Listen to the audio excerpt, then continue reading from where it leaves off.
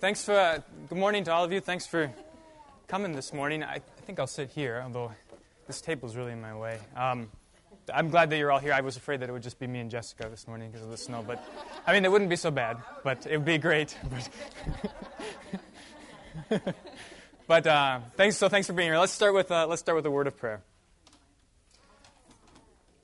Lord God, Heavenly Father, you continue to bless us with your gifts of word and sacrament. We pray that you would give us ears this morning to hear what your word has to say to us as you speak to our hearts which look to you for all of our comfort and strength. We pray this in your most holy name. Amen. All right. So, everybody have a handout?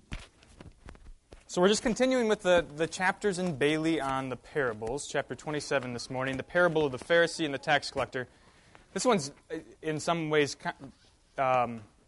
nice because it's concise. It's short. It's easier to sort of wrap our heads around the whole story. A lot of the parables end up being a lot of details. This one's nice and short. So maybe to begin, we'll just read it. On the handout there, I printed out the text. In case you don't have a copy of Bailey in front of you, this gives a little bit of the structure. Although it's really easy it's pretty easy to see the form of the parable. But the thing I want to consider as you hear the parable, and then hold on to this as we start the discussion, what's your initial reaction when you hear the parable? Try and preserve that. Think about what your initial reaction is, and then we'll talk about that a little bit later after we go through some of Bailey's arguments and discussion. Okay? So would a volunteer read Luke chapter 18, 9 through 14 there? Any takers? Yeah? All right. I'll read it when I get Okay, that's just fine. We can take our time. 9 through 14. Yep. To some who were confident of their own righteousness and looked down on everybody else, Jesus told this parable. 2 men went up to the temple to pray, one a Pharisee and the other a tax collector. The Pharisee stood up and prayed about himself. God, I thank you that I am not like other men, robbers, evildoers, adulterers, or even like this tax collector. I fast twice a week and give a tenth of all I get. But the tax collector stood at a distance. He would not even look up to heaven, but beat his breast and said, God, have mercy on me, a sinner. I tell you that this man, rather than the other, went home justified before God. For everyone who exalts himself will be humbled, and he who humbles himself will be exalted. All right, thank you. Is that the NIV you're reading from there? Super. NIV. Which is great. There's something interesting that came out in the NIV there. In verse 11, you may have heard this. The Pharisee, it says, who prayed about himself, right? Which is, so there's a little bit of ambiguity in the text there. It's not clear whether he was standing by himself or praying concerning himself. But, in any case, he's concerned about himself. So he set himself apart, and his prayer is focused on him. That's definitely the point that's going on there. You do see, though, in between verses 11 and 13, in the text that you have in the handout, the bold parts there, you can see the contrast. So the Pharisee was standing by himself. The tax collector was standing far off. And we'll talk a little bit about this. We can talk about it now. Bailey points out the context of these prayers, which is really a helpful thing to note. What does he say? Where are these prayers taking place? Carol. One of the things that struck me about this, that they went up to pray, yeah. Which I've always thought of, they went to pray. Right. Versus meaning they went to worship. Yeah, right. So they were going to Sunday morning service. Or the daily service, yeah. Daily service. Yeah, right. I mean, they were part of the congregation. Right. Flip the page over. Just take a glance real quick. I gave you 3 pictures, so I couldn't decide which one. They all have different things to communicate. So that the top one is from an edition of Luther's Bible that was produced in the 19th century. And there you see the Pharisee and the tax collector, and there's nobody else around, which is a bit misleading, right? The picture below, Sir John Everett Millais, I don't know. He's English. You can see that just depicts it a little bit better. There's all kinds of people around, and you can see the contrast between what the Pharisee's doing and what the tax collector's doing. It's a little bit less clear with the Pharisee. Bailey makes the point that the Pharisee wants to make sure that he's not coming into contact with anybody who is ceremonially unclean. So his clothes can't even touch, somebody who's not a Jew, or somebody even who's a Jew but is unclean. His clothes can't even touch them, so he has to make sure of that. He wants to preserve his purity, and so he stands. He's not in the throng, whereas the tax collector is off in the corner, not participating with everybody else. So I think that second picture really sort of depicts that well. That helps to put it in context. Also, the other important part of the context of the prayer is what Bailey argues about the service. That's right. Yeah. So twice a day the priest would sacrifice a lamb in this order. According to this liturgical ritual, the priest would sacrifice a lamb twice a day. Then he would go into the temple and do the work inside the temple, and the people would come in and make their prayers, offer their prayers together. And so that's really central here as far as Bailey's concerned. It's not just a generic prayer that happens at any old time in the day, but it's a prayer which is specifically in the context of the service of atonement. So that first point that I have there I should have numbered these points. The first point that begins with humility/pride, ? Or righteousness, holiness, and justification. This is it's really an important remark that Bailey makes. We tend to think of this parable primarily as being a contrast between humility and pride, or a lesson in how we should behave. And it certainly does serve that purpose. It's obvious that the tax collector is humble, the Pharisee is proud. But the deeper question, according to Bailey, is how are we righteous? How are we made righteous, or how are we holy? And so in the context of this worship service where the sacrifice was being made, God is clearly the one who's making people holy, and the Pharisee and the tax collector come in. But how do they approach that sacrifice? How do they approach the sacrifice with their prayers? Well, the Pharisee says, "Thank you, God, that you've made me the way I am." And the tax collector says, "Lord, have mercy on me, a sinner." Right? So that sort of sets the stage. You see that little quotation there. It's about the folly of even trying. Robert Farrar Capon writes about this parable, and he says it's not at all about humility and pride. It's about even trying to be righteous on our own. It's about how as soon as we try to be justified by our works, we've failed. We're on the wrong track. Any questions? Does that make sense? Okay. Let's talk a little bit about the Pharisees and tax collectors. Bailey points out that this isn't the first time that Jesus has compared Pharisees and tax collectors, which is kind of helpful. It's not like Jesus is out of the blue picking on the Pharisees and highlighting the tax collectors. This is a theme throughout the book of Luke. So, for instance, in Luke chapter 5, I can't remember which story that is, Jesus calls Levi, Matthew, the tax collector, and then goes over to his house for dinner. And the Pharisees say, "Who is this guy? He's eating with tax collectors and sinners." Right? So already in the beginning of Luke, it started. And then in Luke 7, the tax collectors and sinners are baptized, but the Pharisees and the lawyers aren't because they don't believe Jesus.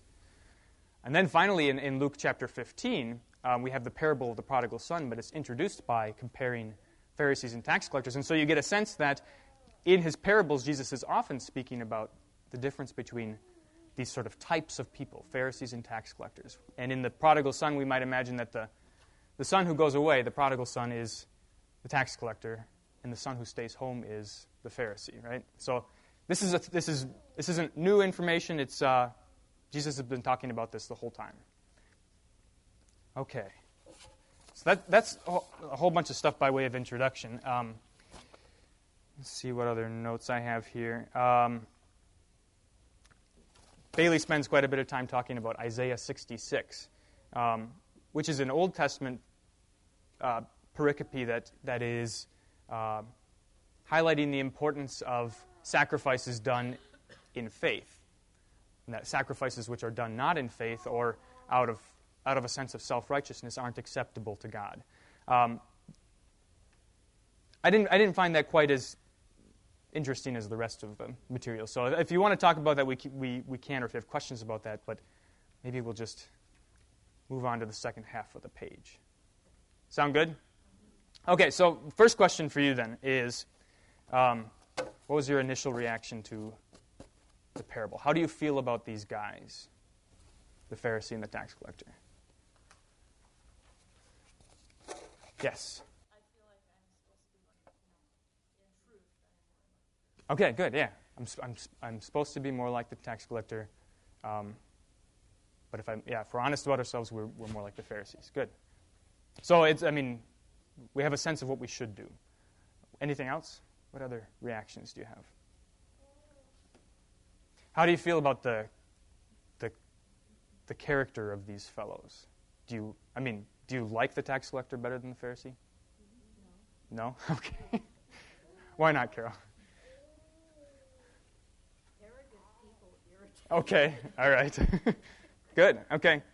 That makes sense. It's sensible we're kind of disgusted by the Pharisee, and especially if you look at the picture on the back, the top one.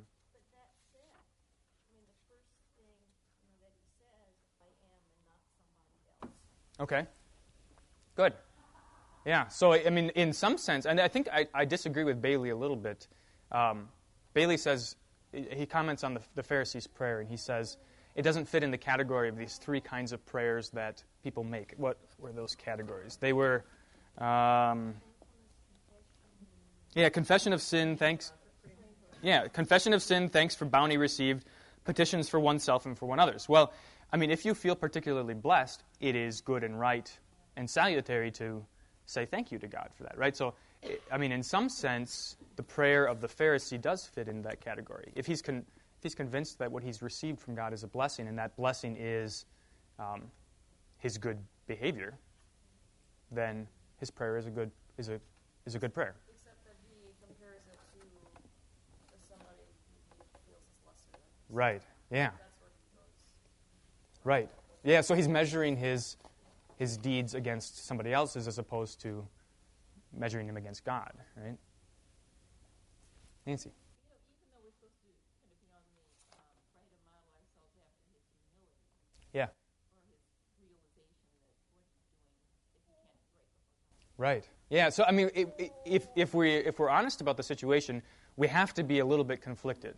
The Pharisees, he's a pretty good guy, and the tax collector is scum. There's no way around it. And in that sense, I wanted to reflect a little bit on how our impressions of these fellows match with the drawings here. So if you look at that top drawing, the wood cutting, for one thing, the tax collector is in this really humble attire to begin with, right? It doesn't quite fit. And also look at how the Pharisee is. First of all, he fasts twice a week. Do you think he's good? Is he going to be so portly? Yeah, that's a good way to put it. I was trying to think of a nice way to put it. That's right. In some sense, I think it's really interesting to note that we associate humility and pride with some sort of external, visible thing, which isn't necessarily true. I would suggest that we might even switch these two characters, these two figures in the drawing, and then ask ourselves about the parable. So the guy who looks like he's really well-to-do is in the back praying by himself, asking God to be merciful to him. And the fellow who's in humble attire and looks like he's a righteous fellow is the guy who's approaching God, thanking God. So keep that in mind for a second. The Capon has a way with these parables of putting them into really vivid, sometimes crude language, but it's really helpful to sort of shatter our presuppositions. So I give you this paragraph here. to give you to sort of test that idea. Let me read it to you and see if this helps with wrapping our minds around how these people actually were. Forget the prejudice that Jesus's frequently stinging remarks about Pharisees have formed in your minds. Give this particular Pharisee all the credit you can. He is, after all, a good man. To begin with, he's not a crook, he's not a time server, not a womanizer. He takes nothing he hasn't honestly earned. He gives everyone he knows fair and full measure, and he is faithful to his wife, patient with his children, and steadfast for his friends. He is not at all like this publican, this tax farmer, who was the worst kind of crook, a legal one, a big operator, a mafia-style enforcer working for the Roman government on a nifty franchise that lets him collect from his fellow Jews, mind you, from the people whom the Romans might have trouble finding, but whose whereabouts he knows and whose language he speaks, all the money he can bleed out of them, provided only he pays the authorities an agreed flat fee. He's been living for years on the cream he has skimmed off their milk money. He's a fat cat who drives a stretch limo, drinks nothing but Chivas Regal, and never shows up at a party without at least two $500 a night call girls in tow. I mean, he paints a really stark picture, right?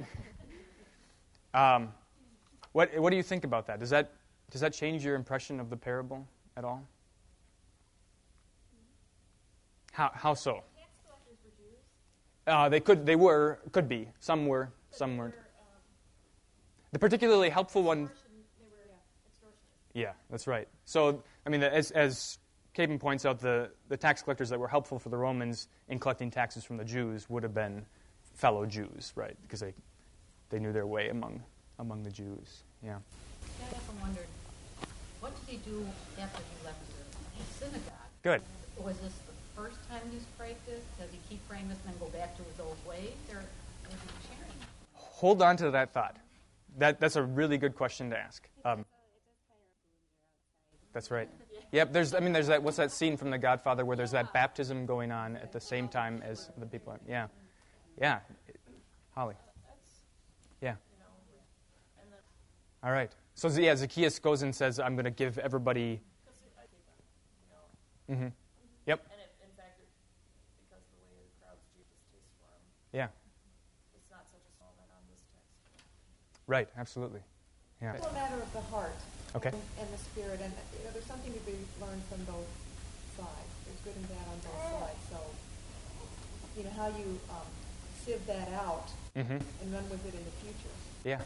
And we don't know about what these guys did when they went home. Good. Yeah. Mary. I think Capen does make a point, and I'm not sure that it's this parable, but maybe in another one, about that very thing about whether or not people go back to their old life or whether or not it really changes them. And he makes the point that it doesn't really matter. Right. Because if the confession is real, then the confession is real, and you don't get to judge them because Mm-hmm. you may not see a very distinct change in their behavior right away, but that the Lord is still working, and you don't get to, make a judgment on them. Right. You can only take the confession. Yeah. And, oftentimes we can see other people's bad behavior and say, well, that person is this way or that way, but you don't really know their heart, and you don't know that they're not aware of it, and they don't feel horrible about it. We all have those Mm-hmm. sins in us that we know they're horrible, but we just keep doing them. Yep. And that this isn't really any different. It's just that you kind of look at this and it's easy to judge because we're not like this. That's right. We don't do this particular sin. And it's particularly visible, and it's a public offense too, in some sense. Like it hurts everybody's conscience. It's not even just Jews and Christians, right? Yeah. It's Garrison Keillor's story, and it's been in the margin note. Yeah. From time to time. What's his? Larry or whatever. Larry the fat boy or something. Yeah, or Something like that. I think. Yeah. Right. He would stumble up to the altar in tears, confessing so often that even the congregation was embarrassed for him to That's right. do that one more time. Yeah. Nobody else knows about it. Right. It's the same thing over and over and over again. Yeah. You just have a different one. Two or three. And there's an interesting thing to think about in terms of what our responsibility or our role as fellow Christians is towards each other. the office of the keys, of forgiving sins and loosing sins, that's given to pastors. And so it's not in our right as fellow Christians. We're not authorized to say, hey, you haven't really changed your ways, so you're not forgiven, right? It's not our job. We're not given that to judge as fellow Christians. There is somebody who judges, and that's God Himself, but we leave that up to Him, right? Yeah. And so we see that relationship between the Pharisee and the tax collector here, especially. They shouldn't, or the Pharisee shouldn't even be thinking about the tax collector. He shouldn't even be considering him. He should only be considering his relationship to God. Right? Okay, now the thing is, you, in the last 5 minutes, said about everything that I had hoped to say. So let's see, which is good. I was thinking I would surprise you or shock you or something, but no, you jumped to my conclusions, which is good. So that now, let's see. I want to talk a little bit about, or ask the question, what does it reveal about us if the tax collector, so suppose the tax collector goes home and doesn't change anything, but then comes back again next week and says the very same prayer, and God forgives him. He goes home justified again. How does our reaction to that, what does that reveal about us? I'm being really vague here. I think that it's kind of like, man, I do all this right stuff, Yeah. and this guy gets off totally scot-free, even though he's a big jerk. Yeah. It makes you feel kind of like, oh. Right, yeah. It reveals what we think about the law and about gospel and about our own righteousness. So there's always this little bit of us which thinks that because we're doing some good things that our righteousness is there. Go ahead, Rachel. I was just going to say, and not only does he get off scot-free, but it also, Jesus also very clearly says, for everyone who exalts himself will be humbled. So then you're like, oh, geez, well, the Pharisee, who does try most of the time hard, is actually going to be, punished, whereas the Right. guy, so then it just doesn't seem fair. Yeah, it doesn't seem fair, yeah. Yeah. Doesn't this really is? Mm-hmm. Yep, absolutely. Yeah. I mean, it's not anything that... Surely. On the other hand, as big as a jerk, it's not his job to judge Right. the prisoners, and he's there to protect them. Mm-hmm. And in the case here, he does come off as a jerk, but Right. it's not for me to judge him. Yep, right. I think there's a great comfort, though. I think of the Pharisee as, like you said, in the parable of the prodigal son. Mm-hmm. We find ourselves very much in the righteous brother's position. Yep. And I don't think God tells the brother, or the father tells the brother, I don't love you anymore. Yeah. He very much says, I love you and you've always been with me. All that I have is yours. Right. That's what he says. So Yeah. I don't think he's telling the Pharisee, I don't love you. Mm-hmm. He's just kind of saying, you don't need to be, you don't need to do what you're doing. Right. I mean, that's a good point. So a question about whether the Pharisees being condemned or not it would be a good question. He's in need of humility. He's being humbled, which I can't remember who said it. Penny, I think you said it's not an either or. There's something to be learned from both. There's something to be gained from both positions, right? So. Leading a better life like the Pharisee is something that we do as Christians, but being humbled is something that we do like the tax collector. He does introduce it, though, in the story not. Mm-hmm. So, like a dad who's giving him, Yeah. you think you're so righteous, but you hate in your heart. Mm-hmm. Therefore, you still sin. Right. So even though you try hard, you're still a sinner. Right. Yeah. Nancy. What bothers me is, we could admire the tax collector for his humility, but, to what extent do we not judge? If you were a poor farmer and he was coming by and extorting from you the money, money to feed your family and, maybe buy a new cloak to replace one of the holes in it or something, you would not like him. Right. I mean, you couldn't help but feel he was definitely a Mm-hmm. Yeah.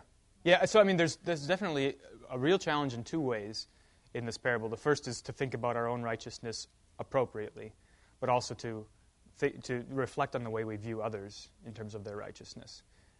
Where do they get their righteousness from? Here's the second exercise on the second to last point there. The first exercise was what happens when the tax collector goes home and stays the same. How do you feel about him, or what's your reaction when he goes home, gets better, and then comes to the temple? What do you think about him now? Celebrate. Yeah. But we're still judging. Good job. Yeah. Okay. Why? We're looking at him and saying, oh, he's changed. He's improved. Mm-hmm. He's doing a better job. Yep. Yeah. Yeah. I mean, we're measuring his actions probably against our own. Sure. Or the community's norms. Mm-hmm. Yeah. That's one of the most, to me, that's one of the most striking things about the parable is that, in some sense, there's no way out. There's no way getting past our own sense of self-righteousness. We're stuck because either way, and we can know it in our heads. We can know that if he goes home and stays the same, he can still be justified before God because Christ died for his sins. We can also know that if he goes home and gets better, it's not saving him to get better. But there's no way around that twinge that says, hey, good job, guy. You're a little bit better off with God, or there's no way around that. Which points out exactly what Capon says in that little quote. It's about the folly of even trying. We run into a dead end here in this world because we're stuck in our sinful bodies, in our sinful flesh, right? Which can be it's a kind of a pessimistic outlook. So what's the solution? What's the answer? I don't ever call cheap grace is what it sounds like. Sure. But do whatever you want to do forgiveness is humble. Mm-hmm. And that's just a part of the thing. Right. Yeah. That's true. Yep. So I mean, it wouldn't be once again, it's not an either or. It's not be like the tax collector or be like the Pharisee. It's not one of those. Yeah. Sorry, I didn't. So, like the temple tax collector, Yeah. and like the Christ, Sure. and he has the halo. He's got the halo. Yep. That's perfect. That's exactly the right place to land, I think. Just a little bit about the icon. It moves from left to right. So they enter the temple, the tax collector, in a lower position than the Pharisee, and then they leave the temple, the tax collector, exalted. Right? Thank you. I was thinking those were like four separate people. Gotcha.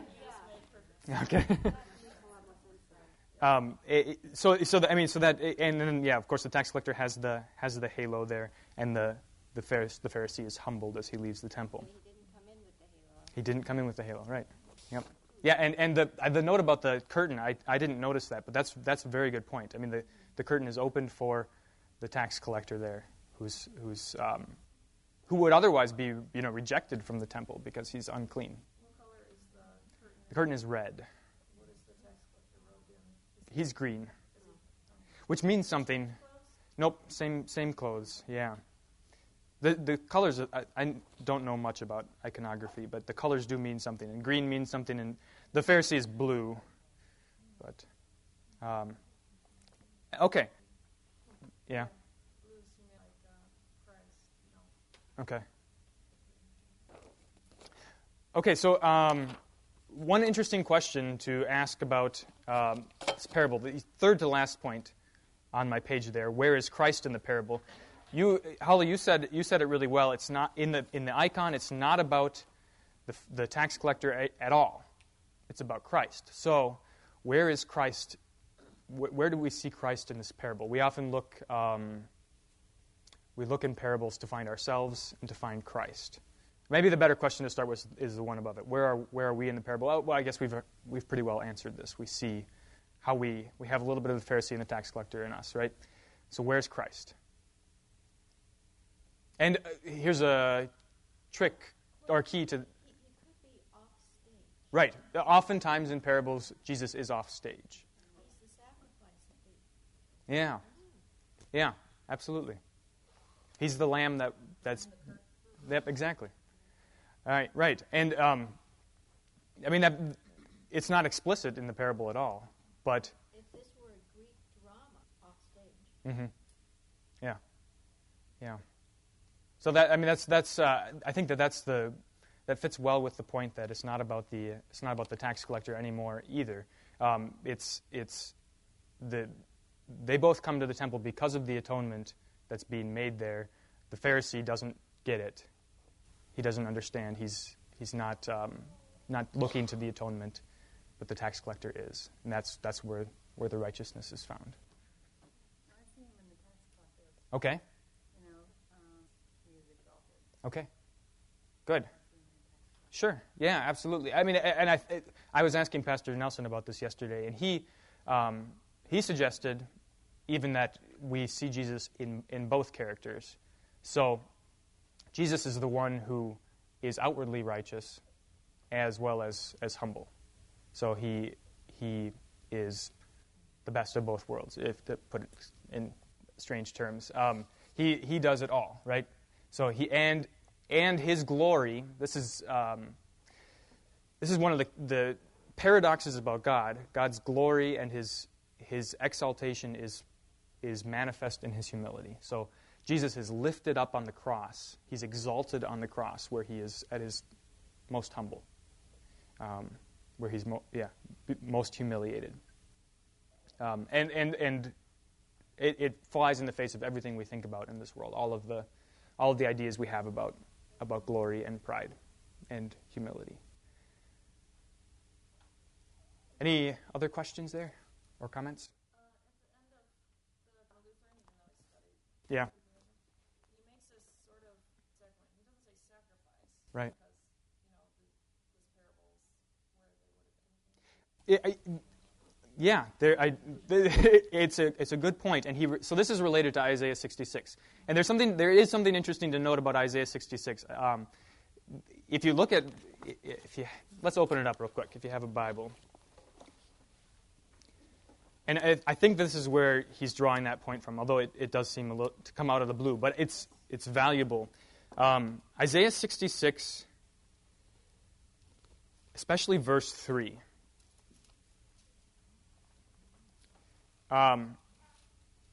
He says, "He who slaughters an ox is like one who kills a man. He who sacrifices a lamb, like one who breaks a dog's neck. He who presents a grain offering, like one who offers pig's blood. He who makes a memorial offering of frankincense, like one who blesses an idol. These have chosen their own ways, and their soul delights in their abominations." The interesting thing to note about this is that God has at various times commanded people to make these sacrifices. And so what is it that makes the sacrifices unacceptable to God? It's not the sacrifices themselves. It's the posture of the people who are making the sacrifices. That's the best example. We have this really sort of cryptic story about Cain and Abel in Genesis chapter 4. In the course of time, Cain brought to the Lord an offering of the fruit of the ground. Sounds great. And Abel also brought of the firstborn of his flock and of their fat portions. And the Lord had regard for Abel and his offering, but for Cain and his offering he had no regard.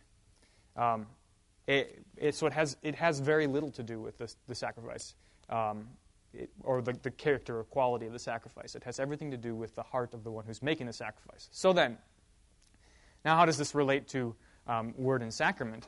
Well, if you draw the connection then today to the sacraments that we receive, it's the very same notion that's at play.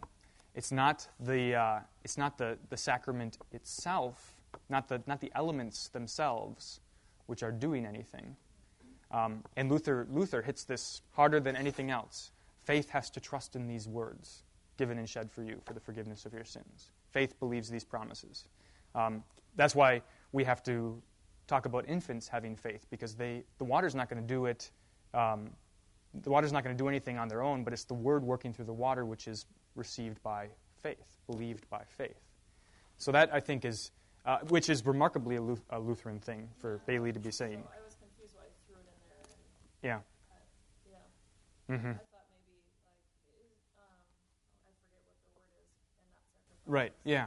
Yep, and in the Psalm 51, sacrifices of God are a contrite heart and or a broken spirit I will not despise, right? I don't know, it seemed like a jump for him to go Mm-hmm. from everything and all the rest of Yep. If I were being really cynical, I would say it's because the parable is so short and he didn't have much else to say about it. But I'm not being that cynical. So, I did wonder, though, about making a connection to the Lord's Supper. We often wonder about the question of worthiness when we approach the Lord's Supper, and rightly so. In 1 Corinthians, we have this warning, this severe warning that Paul gives. Let's see here.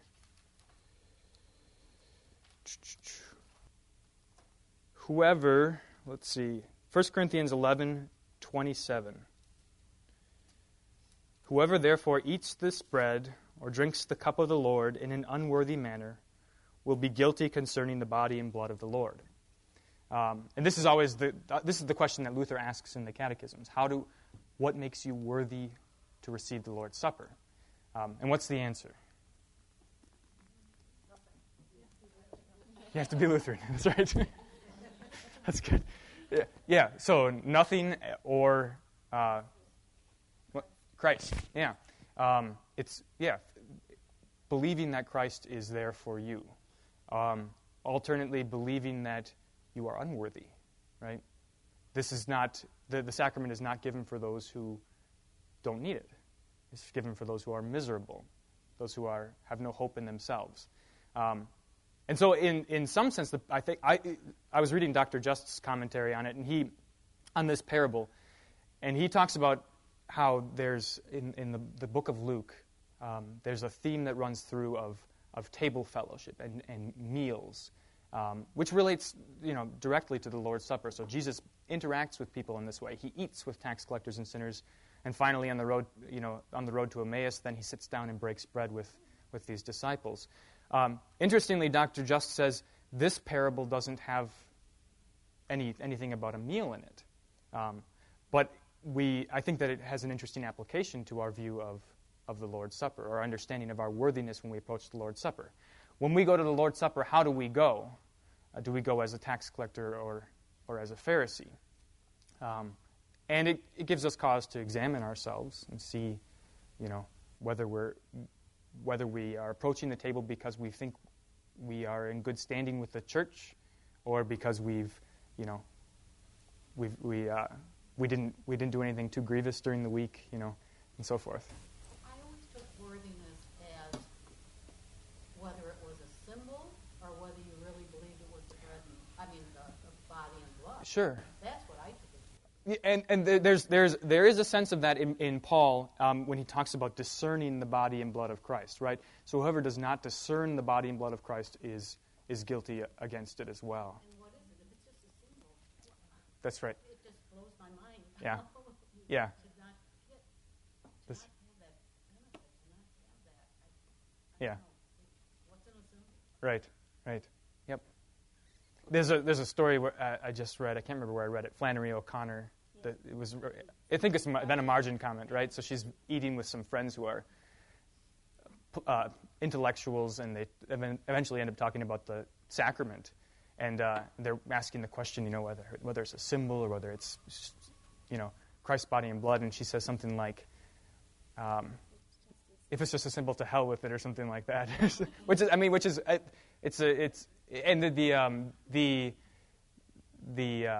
The really interesting thing about, I'm digressing now, because I'm teaching men's Bible study on the Lord's Supper, so I've been thinking about these things. The church that argues, the theologians that argue for a symbolic understanding of the Lord's Supper have never been able to agree about what that symbol, what it symbolizes.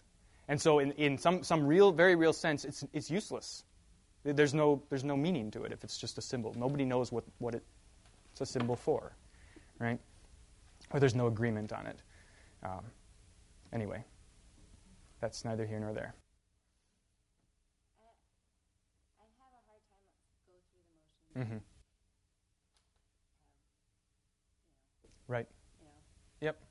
So, but it sounds like what I'm doing is not correct. Go ahead, Katie. I would say that, but that's the same thing, because then that's your broken spirit. Yeah. If your broken spirit is so broken you can't even feel it, then that's exactly why you should be doing Right. it anyway, right? Yep. And Luther is brilliant on this. He says if you feel, he says everybody should go as often as they can.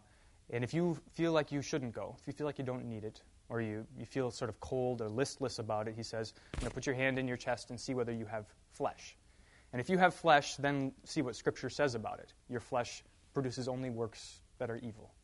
And then you know that you're only ever doing evil things and that you need it. And then he also goes on and says, look around at the world, and he says, try just for a little while to act like you're Christian and see if the world doesn't hate you for it, in which case you need all the help you can get. And then he says, the devil's after you too. If only you knew how many arrows and darts the devil has aimed at you, you would go you would go mad, and you would go as often as you can, because you can't survive the attack on your own, right? So it's precisely in those cases where we don't feel the need for it, or when we recognize that we don't feel the need for it, that we ought to go. I know I need to continue. Mm-hmm. That's right. Pastor Brzezak always tells us that story about if you just keep going through the motions. Yeah. And you will believe. Right. Yep. I think I'm thinking of another margin comment that's along those lines, saying the creed. I don't believe it. Well, and then he says it's not your creed, it's not yours. It belongs to Christ. It's his faith that he gives you. It's his supper. So, and he wants you to have it as you are, right? Okay. All right, Rachel. This sort of opens up another issue that we may not want to get into, but I also then wonder about the kids. Yeah. Mm-hmm. Yeah. Because, I feel like, my kids, just getting out the door and getting to church on time and getting in there, I find myself, wishing that I had time or would have thought to, say something like, okay, Sure. now remember that this is something that you should be thinking about, and it's something that you need to be taking seriously. But then I don't think about that until we're up at the communion rail, and then it just seems sort of like, oh, okay, it's fun. Mm-hmm. Rather than, humbling themselves and even if you said taking that, it they seriously. probably still wouldn't. Right, wouldn't so get it. it's going So you through want- the motions even when they're not really necessarily getting it, Yeah. I mean, for them at this point. it's a really interesting question, and the way I think about it is, it's difficult for us as adults to do it without going through the motions, and we suspect that it's more difficult for children, but I think that it's much easier. Life is much simpler when you're a child. You have far less baggage to think about. You have far less arrogance sort of built up over time, right? Far less pride that you've sort of grown into. There's more of an innocence and more of a sense of receiving something that's being given to you. Or black and white, too. Yeah, exactly. Yeah. know that, like my son, I don't know that he really thinks about his sins when he grows up, though. So is he taking it in the wrong way? I mean, sometimes it's just like, ew, the wine tastes gross today, huh? Sometimes I say that.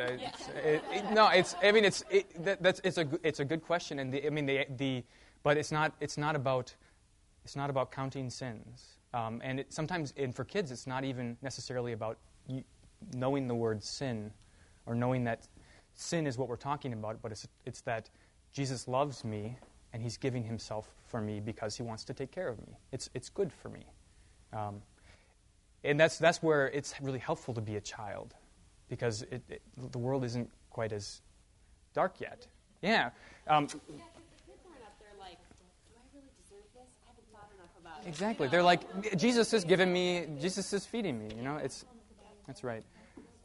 Wait, I want to be careful. The babysitters, I went too long last time, I think so. Wait, let me just finish with this. Luther, I'm glad this segued into the Lord's Supper because I was hoping it would. Luther concludes on the Large Catechism this way. He says, "Therefore, let every father of the family know that it is his duty, by the injunction and command of God, to teach these things to his children, to teach them about the Lord's Supper, that Christ is giving his body and blood, or have them learn what they ought to know. For since they are baptized and received into the Christian church, they should also enjoy this communion of the sacrament, in order that they may serve us and be useful to us. For they must all indeed help us to believe, love, and pray and fight against the devil." And there's something in that, the example of children receiving the Lord's Supper is very useful for us as adults. They receive it in such innocence and they're in sort of a humility because of their age already, which is helpful for us. They teach us that we don't have to bring anything of our own to the altar, to the rail. They're not doing that. Yeah. That's okay. Let's leave it at that. Let's conclude with the Lord's Prayer. Lord, remember us in your kingdom and teach us to pray. Our Father, who art in heaven, hallowed be thy name. Thy kingdom come, thy will be done, on earth as it is in heaven. Give us this day our daily bread, and forgive us our trespasses, as we forgive those who trespass against us. And lead us not into temptation, but deliver us from evil. For thine is the kingdom, and the power, and the glory, forever and ever. Amen.